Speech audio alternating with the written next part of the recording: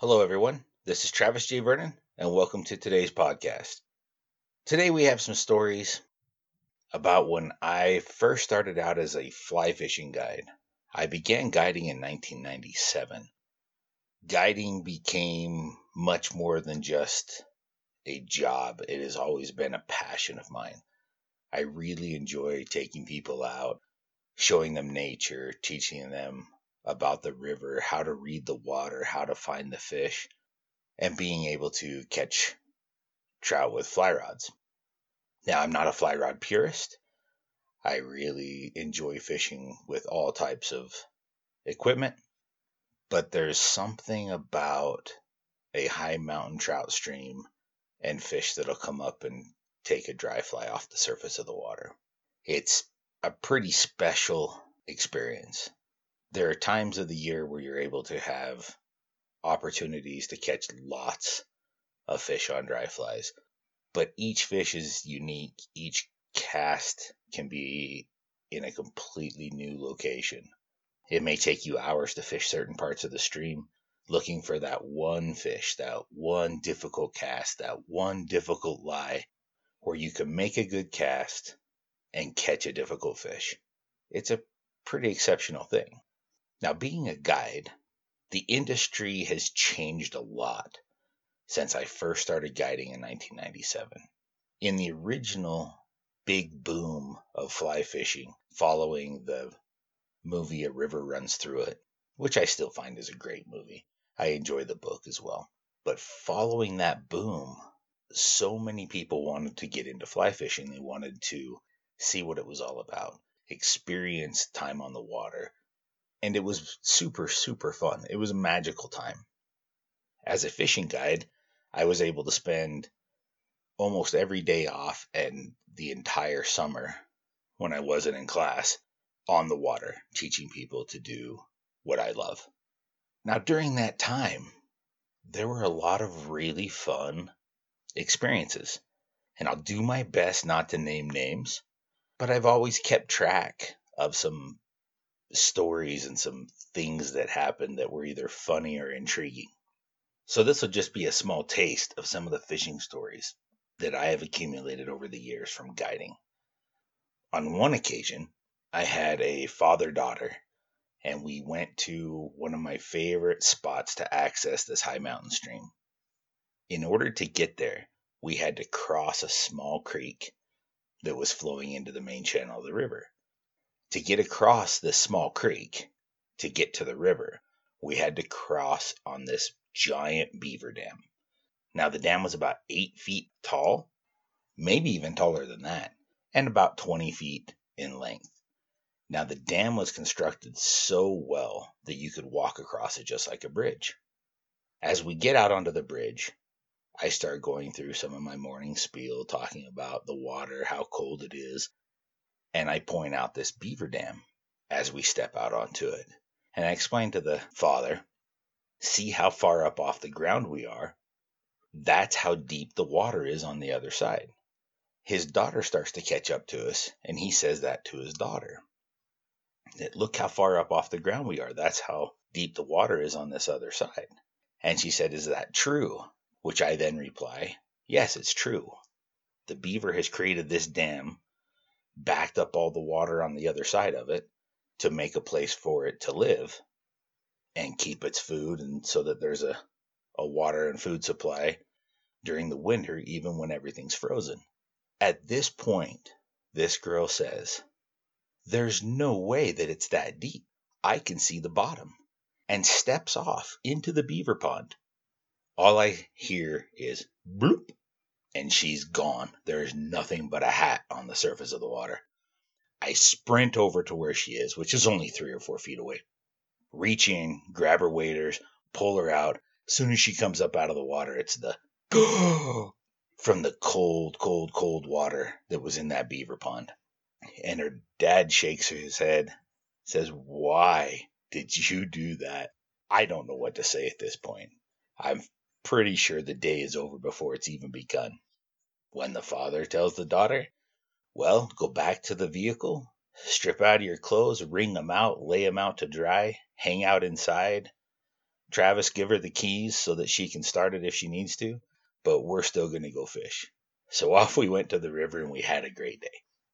On another occasion, I had a client who was a pretty good stick, meaning that he was a good caster. After lunch, we went down into this narrow area of a canyon.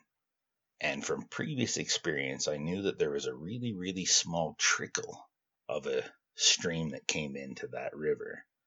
And one day I had followed that stream up just to see what there was. As I got closer to the top of the stream, I discovered a tiny, ancient beaver dam. There wasn't a beaver currently living there. But the pond that he had created upstream of this dam had a lot of really nice fish in. Now, when I say nice fish, keep in mind this is a high mountain trout stream.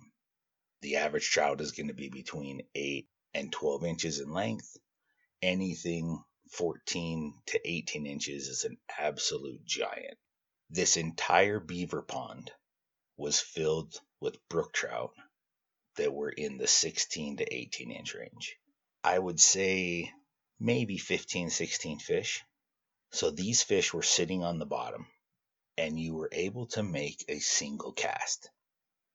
On the bottom of this beaver pond, you could see where the debris was slowly bubbling, and it was pretty obvious to tell that there was a spring in the bottom. So that spring would keep the water a little bit warmer in the wintertime and a little bit cooler in the summertime, giving the trout in there a better environment to grow. From previous experience, I knew you would get one cast. Once your fly hit the water in that beaver pond, one of those brook trout, well, all of the brook trout would come after the fly. Whichever one got there first, you could either hook it or miss it, but that was your chance. If you hooked the fish, the ensuing fight was going to spook everything else. If you missed the fish, it was such a small beaver pond that ripping the fly off the water would spook the fish. So I'm fishing on the river with this client, and I ask him, hey, you've been having a pretty good day. Would you be interested in going up and trying this little spot that's kind of a secret that has some really big brook trout in it?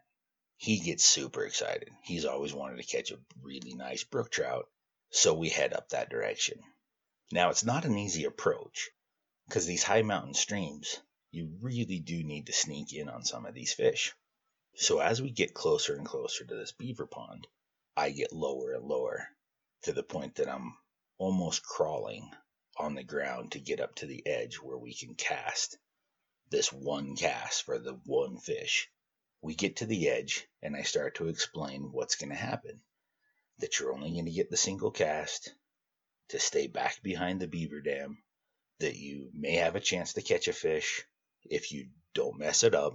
If we do catch it, it'll be a beautiful trout. Well, all trout are beautiful, but this would be a large, beautiful trout. This is when everything changed. Out of the blue, my client stands up, looks me in the face, and says, Travis, do you think I'm stupid? I don't even understand what's happening.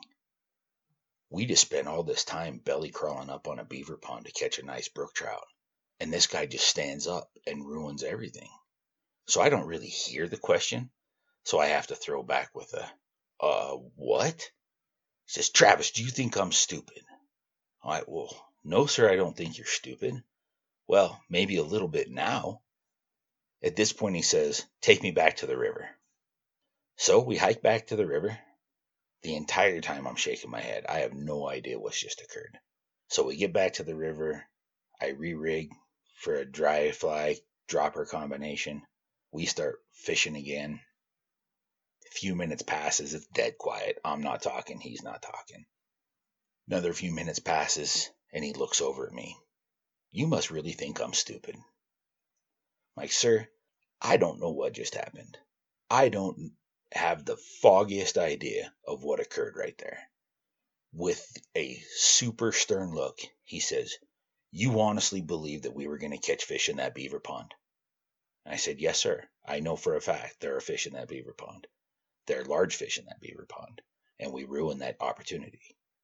His reply is one of my favorites of all time. So you're telling me that the beaver don't eat all the fish? I didn't even know what to say at this point. So I said, no, sir, the beaver don't eat all the fish. Beavers eat the bark of trees.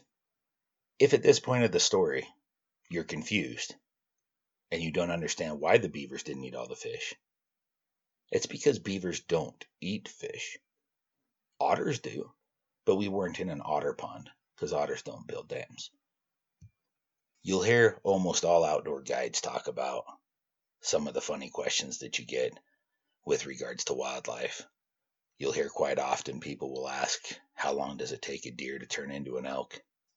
It gets to be almost commonplace. So commonplace that one of my guide buddies responded one day to that exact question.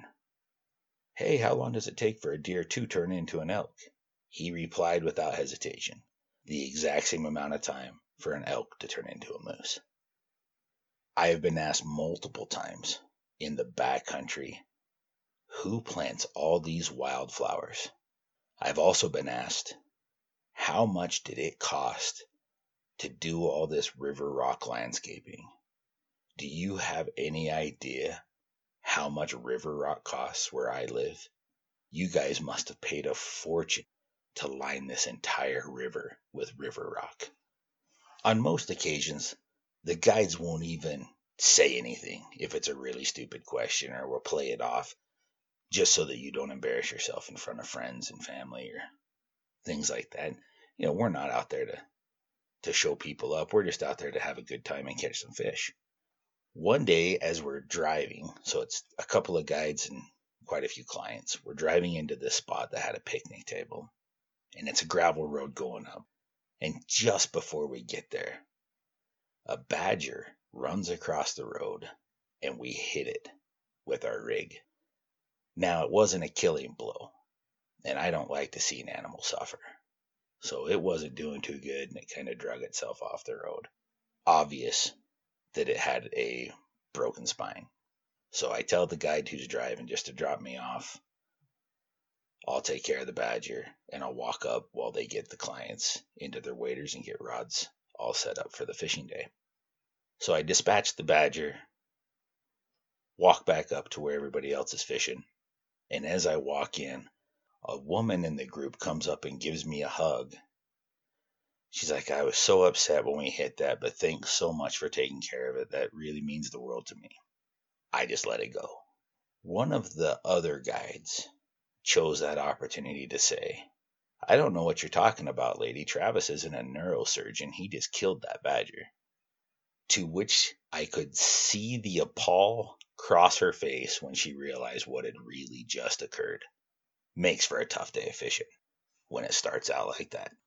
There's quite a few times where we'll get a big group for either a bachelor party or bachelorette party or a girls' night out type of a party, and we'll take them all fishing. And that can be a lot of fun.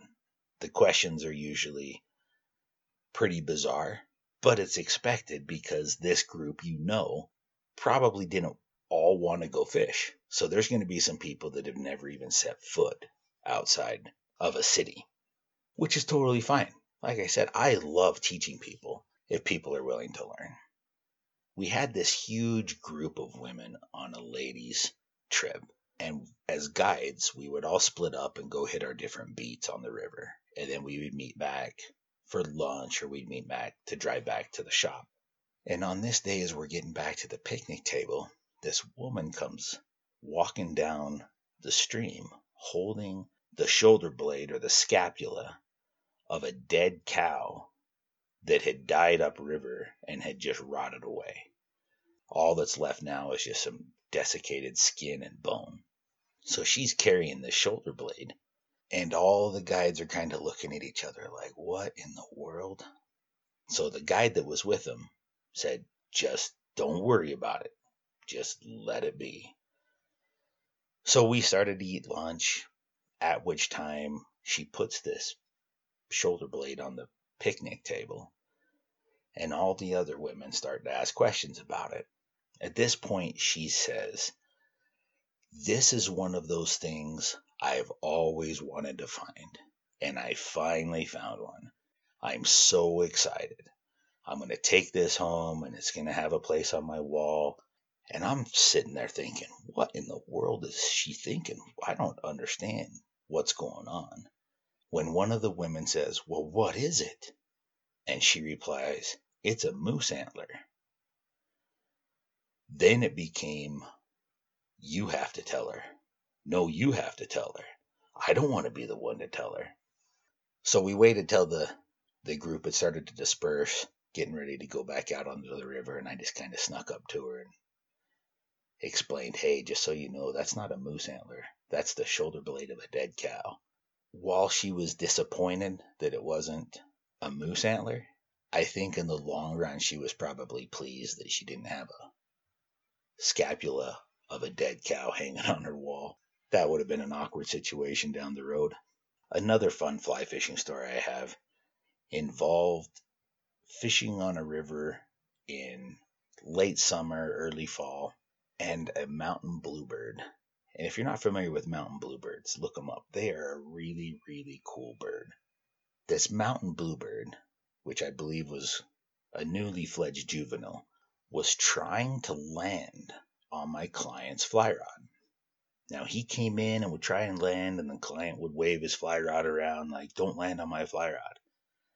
And I told the gentleman, I'm like, just hold your rod still, see if he'll land on it. This is pretty cool. You're going to have a mountain bluebird just, a few feet away from your face. Let's just let it land and see what happens.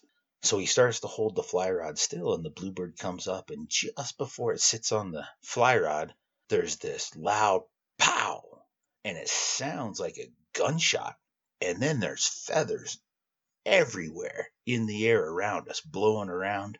And I look, and there's a sparrowhawk flying away with this baby bluebird.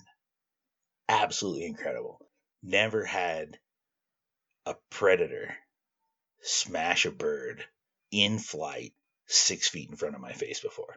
Absolutely an amazing experience. To which the client replies, does that happen very often?